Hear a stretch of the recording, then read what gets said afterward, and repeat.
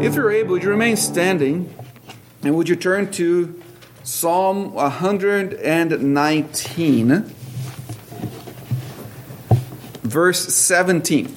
We're going to read verses 17 through 24, and we're going to focus on verse 18.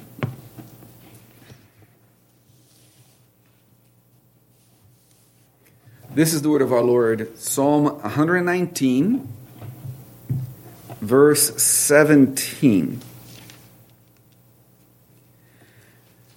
Deal bountifully with your servant, that I may live and keep your word. Open my eyes that I may see wondrous things from your law. I am a stranger in the earth. Do not hide your commandments from me. My soul breaks with longing for your judgments at all times. You rebuke the proud, the cursed, who stray from your commandments. Remove from me reproach and contempt, for I have kept your testimonies. Princes also sit and speak against me, but your servant meditates on your statutes. Your testimonies also are my delight and my counselors. This is the word of our Lord. Let us pray. Father in heaven, thank you for your word. We pray to speak to us through it this morning. We pray in Jesus' name. Amen. Please be seated. First, I want you to notice, if you have your Bible open, that you have the word, most likely have the word Gimel on top of that section. Does everybody see that? Do you have that there? And then to the left of it, you have a little symbol. That's the Hebrew letter. That's the third letter of the Hebrew alphabet. Is the word for camel in Hebrew. So in Paleo Hebrew, in the ancient Hebrew, by the way, this is all bonus for you. The Hebrew script that we have in the Bible is not the original Hebrew. That's actually Aramaic characters, because once Israel was taken captive to Babylon, to Assyria and Babylon, they replaced the ancient Hebrew alphabet with the Aramaic alphabet. So what we use today in the Bible is Aramaic alphabet, and then but the ancient Hebrew script, the little letter for G was the picture of a camel, a very rudimentary picture of a camel, but that's what was that. So it was a pictorial alphabet there. And the reason why you have that little letter there is because every verse in that section, each one of those 8 verses, the first word starts with that letter. So it's supposed to be poetry, right? It's supposed to be sung. And every beginning of each line in this verse will start with the sound G, G, G, G. So you can think of that. And that's true of every section of 8 verses in Psalm 119 starts with a particular Hebrew letter. If Spurgeon, in The Treasury of David, which is a commentary on the Psalms, he does a good job in trying to approximate into English what this psalm would have looked in Hebrew by using, he has to shift things around, but he tries to begin each word, each section with a word with the same letter of the English alphabet. So it might be profitable for you to take a look at that, just have a feel for it. Psalm 119, if you ever read it, is all about the Bible. It's the longest chapter in the Bible by far, with 176 verses. It is a prayer from the psalmist praying that the Word of God would have its way with him. Ultimately, that's what he's asking God, that the Word of God would just have its way in the hand of the Spirit, would have its way with him. If you read through it, you're going to find words like law and way and statutes, judgments, words, precepts, commandments. All these words apply to the revealed Word of God. There are different ways to talk about the Bible in Psalm 119. And this morning, what I would like for us to do is to look at the 2-rail train track that this verse suggests for our Bible reading. Particularly verse 18, that's the verse we're going to be looking at. The 2 rails of this train are prayer before the throne of God and meditation on the Word of God. These are two things that have to be present in our lives. And this track that God has appointed for us lead us, now, it would take our souls to holiness. And as we stay on this, prayer and meditation on the Word of God, the Spirit uses that to make us more and more holy, which is really ultimately our call in this life. I don't think, at least in our culture, I don't think the church realizes that our calling life is not to be happy, but to be holy. And they're not, you don't have to choose one or the other, though, because the Bible talks about joy and happiness being a consequence, a byproduct of obedience. And the Bible, when the Bible talks about happiness, is always in the context of flowing from obedience to the Lord. And that's why joy is not tied to the circumstances that surround us, but really tied to how we view God and His Word and how we respond to that. So I would like to start by seeing four things concerning meditation and prayer in the Psalm 119, verse 18.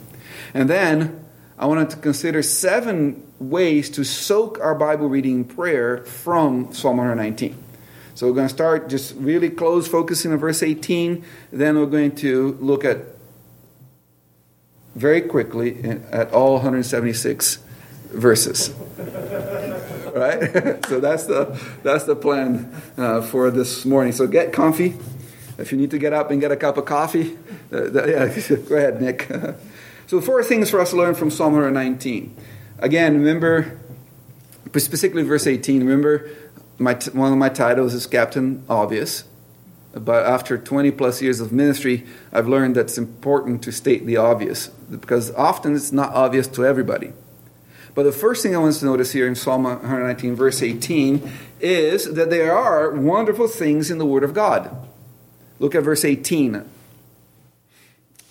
It says, "Open my eyes that I may see wondrous things," or wonderful things, "from your law." So the first thing we need to see here is that there are wonderful things to see in the Word of God. That every time we come to the Bible, we have to come with that expectation. I'm ready to see some wonderful things. And often that's a matter of attitude, than necessarily a matter of what we read. That we come expecting that. We often are going to find that. I'm not a very mystic sort of person, touchy-feely sort of person. But I just finished reading through 1st and 2nd Chronicles. I think 1st Chronicles chapters 1 through 9 are the most difficult chapters to read in the Bible. Because there are just a list of names, and often not even a list of names that is just literally just names. Not even son of is in there. Just names. And yet, as I was reading through it, with, I think, the right attitude, even the notion that all these people have gone before God, all these people served God, and they are gone, and yet God continues to be faithful to His people, and God continues to be, period, was a wonderful thing to see in His Word. The word law here in verse 18 is the word Torah. We often think of Torah as just meaning law, but it actually means instructions or teaching. Ultimately, that's the meaning of the word Torah. So there are wonderful things in God's teaching to us, and we should seek to see them. In fact, they are so wonderful that when you really see them, they change you profoundly and empower holiness and love within you. In 2 Corinthians chapter 3, verse 18, the Apostle Paul says, "But we all, with unveiled faces..." Now, remember, it is a reference to Moses, that Moses could only come before the Lord or before the people with veiled faces. "But we, with unveiled faces, beholding as in a mirror the glory of the Lord, are being transformed into the same image from glory to glory, just as by the Spirit of the Lord." And where do we see that? Where is the mirror of the glory of the Lord? Well, James tells us that mirror is the Word of God. And as we see these wonderful things, we are transformed into the same image of Christ from glory to glory. As if it can get more glorious, that's what's happening to us as we see these wonderful things in the Word of God, and empowers in us holiness and love. And this is why reading and knowing and meditating on the Word of God and memorizing the Word of God is so crucial for us, so that this transformation can keep on happening. Meditation on the Word of God is the equivalent of low-release medicine. You have time-release medicine. You say, you take this painkiller, and because it releases itself slowly, you are going to be pain-free for 12 hours. Right? Meditation does that from the Word of God. You read the Bible, we memorize the Bible, and then we think about it throughout the day, and that's that slow release. Those is the gift, as it were, that keeps on giving. The second thing I want us to see here in verse 18, the second thing we learn from this verse, is that no one can see these wonderful things for what they really are without God's supernatural help. You see what the prayer is in verse 18? Open my eyes. Who is he asking to do that? He's asking God to open his eyes. If God does not open our eyes, we will not see the wonder of the Word. We just won't. We are not naturally able to see to see spiritual beauty. Because of sin, because we fell in Adam, we're not naturally able to see spiritual beauty. When we read the Bible without the help of God, and this is true even for believers, if we're not relying on the Spirit of God and we're not relying on the help of God to read the Bible, and we read it without the help of God, the glory of God in the teachings that we see in the Bible, in the events of the Bible, is like the sun shining in the face of a blind man. He might even feel the warmth of the sun, but he can't see the beauty that the sun brings to the things around him. Now, that doesn't mean that we can't construe its surface meaning when you read the Bible. An unbeliever can understand the sequence of events. The unbeliever can understand the outline of the sequence of an argument and so on. But you can't see the wonder, the beauty, the glory of it such that it wins your heart if we don't have God open our eyes when we read the Bible. Because ultimately that's what we want, right? We want God to win our hearts through His Word. Paul says in 1 Corinthians 2:14 that the natural man does not receive the things of the Spirit of God. That's why in our nature we cannot receive. But when God opens our eyes, we see it. Thirdly, I want us to learn from this verse that we must pray to God for supernatural illumination when we read the Bible. Again, not an obvious statement, but Bible reading should always be accompanied by prayer. We should, even in our liturgy of Bible reading, we should, however we do it, whatever we do it, we pray and then we read and then we pray again, because prayer also flows from Bible reading. So, and why do we pray for illumination? Well, because we're helpless in ourselves to see spiritual beauty and the wonder of God in the teachings and events of the Bible. So we pray that He would open our eyes, as the psalmist does. Fourthly,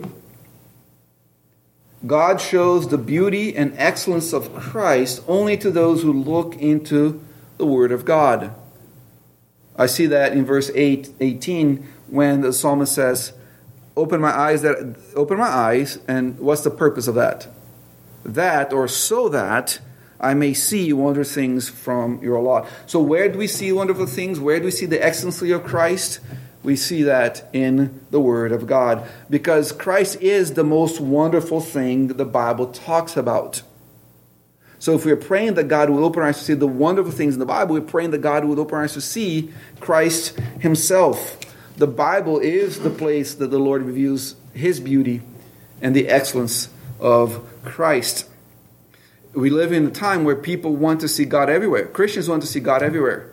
Oh, we don't need to read the Bible. We don't need to be in church to hear the Bible preached. We're just going to go for a walk at Capitol Forest and we can commune and see God in that. Yet it is in the Bible that we see Him clearly.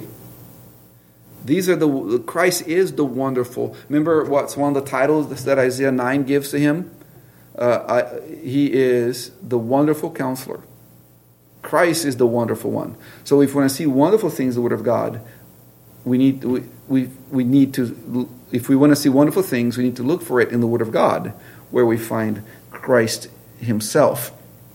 Now, having focused on this verse 18, now we're going to look at the other 175 verses, and we're going to categorize them into 7 ways to soak our Bible study with prayer.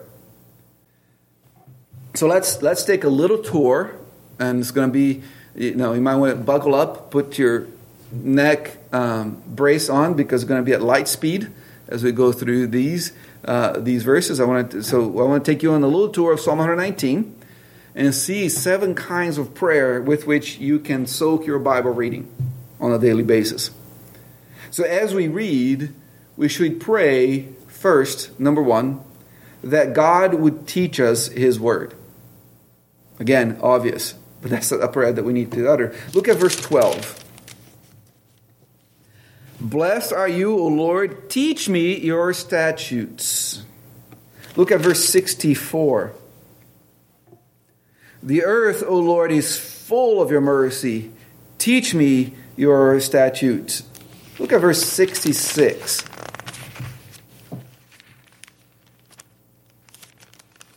So I have a new Bible and the pages are still stuck together. Teach me good judgment and knowledge, for I believe your commandments. Verse 68. You are good and do good. Teach me your statutes. So that you don't think that they're all bunched up in this section, look at verse 135. Make your face shine upon your servant and teach me your statutes. I love this verse, where to make his face shine upon somebody is to have his blessings, to have his grace poured upon them, for God to look favorably upon them. And here the author equates the favor of God with actually learning from God. And that's what we want to do. So we would pray as we read our Bible that God would teach His Word. True learning of God's Word is only possible if God Himself becomes the teacher in and through all other means of teaching. Not only when we read the Word, but when we hear preaching, when we read books about the Bible. All these are means that God uses, but they're only profitable if God is using them. The second thing we should pray as we read our Bible is that God would not hide His Word from us. And I don't mean in that we pray that we can find our Bibles. That's not the point. Though, depending where you are and so on, that might be a prayer you need to pray, that you might be able to find your Bible or your car keys or whatever it is that you're looking for. But when we pray that God will not hide His Word from us, we're saying that, have you ever had the experience of reading the Bible and feeling like there's nothing there for you? Feeling as dry as you did before you read it?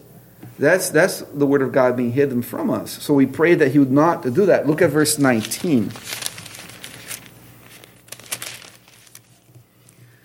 I am a stranger in the earth. Do not hide your commandments from me. The Bible warns of the dreadful chastisement or judgment of the Word of God being taken from us. That's one of the judgments listed in Amos chapter 8, where God says, I'm not going to send you a famine of food, but I'm going to send a famine on the land, not a famine of bread, nor a thirst for water, but of hearing the words of the Lord. And when God is saying this curse is not saying I'm going to make all the Bible manuscripts disappear. He's saying you're going to have it there, but you're going to read it, or you're going to hear the prophets speak, but you're not going to see me in that.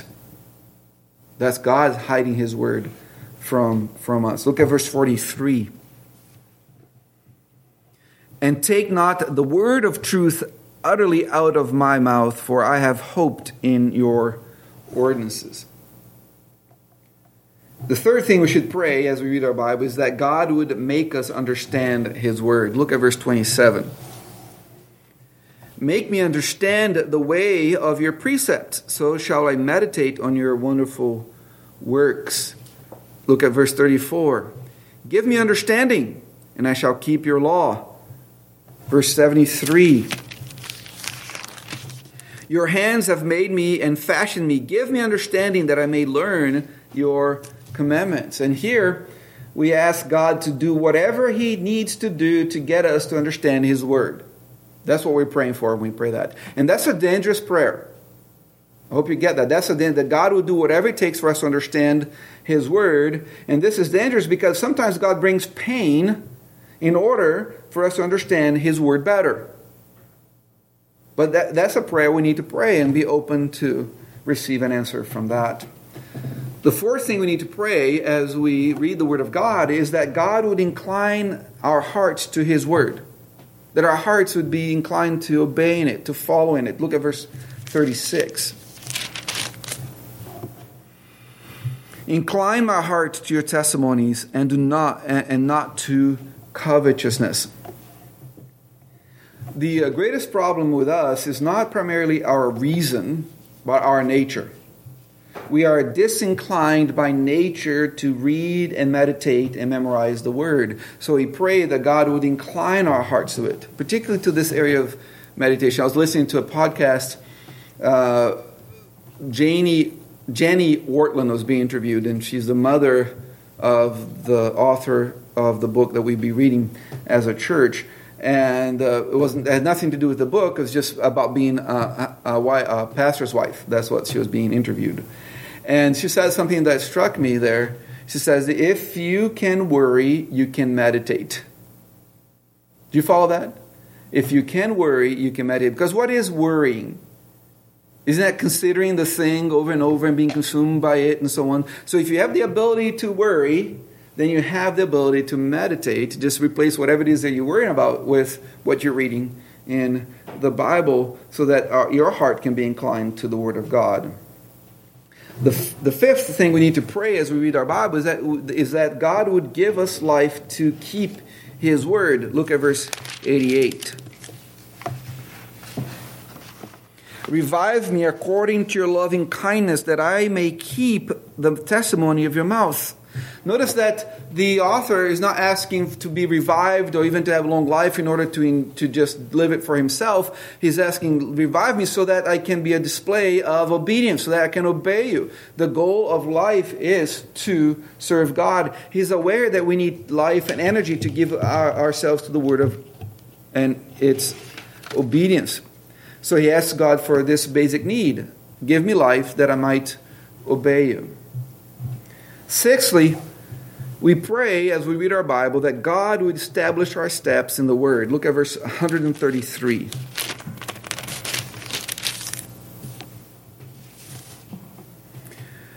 Direct my steps by your word, and let no iniquity have dominion over me.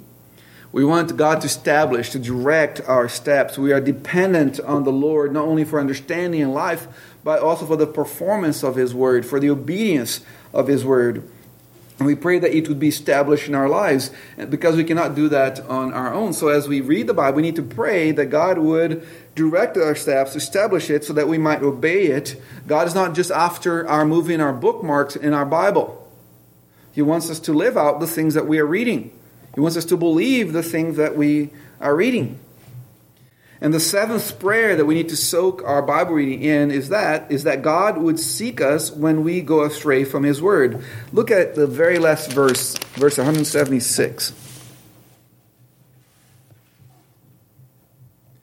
I have gone astray like a lost sheep. Seek your servant, for I do not forget your commandments. Isn't that strange that this psalm ends this way, with his praying that the Lord would seek him? To me, it's remarkable that this godly man, at least that's the impression we get as we read the whole psalm, ends his psalm with a confession of sin and the need for God to come after him and bring him back. This too, we must pray again and again. Because if God doesn't keep us, we will not be kept.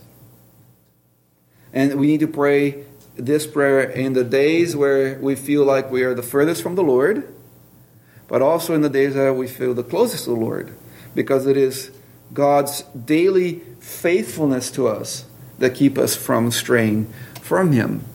And He uses His Word to work in us to keep us from straying from Him. As Christians, we long to be holy and loving and radically committed to God's purpose in the nations. So we must be people who treasure the Word in our hearts. We must be more than that, though. We must be people who know our desperate condition apart from God, and that He has appointed prayer as the way that our eyes will be open to see wonder in the Word and to be changed. So pray and read. Read the Word. Remember, this is a privilege. God didn't have to reveal Himself to us, yet He has. But not only a privilege, it's an obligation that we have. And also, every time you open your Bible, remember, you have the potential of seeing God in the pages of the Scriptures. So pray and read, but do more. Pray and study. B.B. Warfield was confronted with something. B.B. Warfield was a faithful professor at Princeton Seminary during the good days of Princeton Seminary in the turn of the 1800s to the 1900s. He did a lot of good work on the inspiration of the Scriptures and so on. And he loved the Scriptures. And when he was confronted with the idea of praying and reading, he said this: "Sometimes we hear it said that 10 minutes on your knees will give you a truer, deeper, more operative knowledge of God than 10 hours of your books.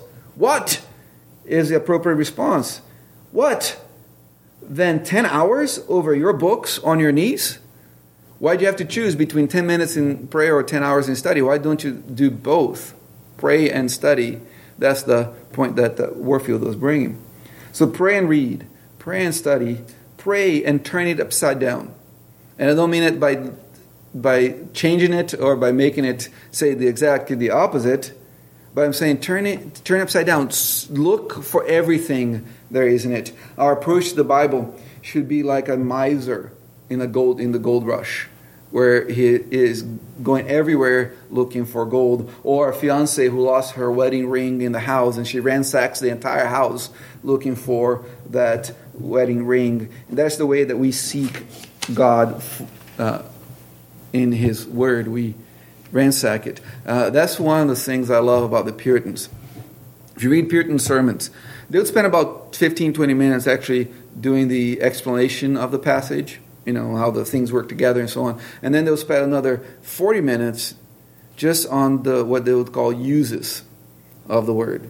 And those would be the applications. And they would say, application 1 or use 1, use 2, use 55 of the same, because they would just turn upside down, look from every angle. And that's something that we are called to do as we look at the Word of God. So you pray and read, you pray and study, you pray and turn it upside down, and you pray and think. Paul tells Timothy in 2 Timothy 2:7 that Timothy is to consider what Paul says, and then he says, "May the Lord give you understanding." Timothy doesn't want Paul doesn't want Timothy just to receive what he's saying. He wants him to consider, to think about it. And then lastly, we pray and speak. God means for the written word to become the spoken word in preaching and in the mutual exhortation, rebuke, and warning, and encouragement, and counsel to His people. So we pray, read, and speak. The word of Christ to us becomes our word to each other. So we have seen over and over, prayer is indispensable if we would see the glory of God in the Word of God. But we have also seen that reading and study and ransacking and thinking and speaking the Word is also necessary.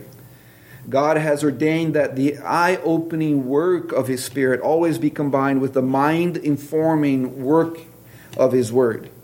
His aim is that we see the glory of God and that we reflect the glory of God. And so He opens our eyes when we are looking at the glory of God in His Word. And that's why we need to pray with the psalmist, "Open our eyes that we might see wonderful things in Your Word." Let us pray together. Father in heaven, thank You for Your Word. We thank You about what it says about Your Word in relation to You and Your Spirit and Your Son. We pray indeed that we would be people who are seeing wonderful things concerning You, concerning Christ and Your Word, and that Your Word would have its way with us as we seek to obey You. For asking in Jesus' name, amen.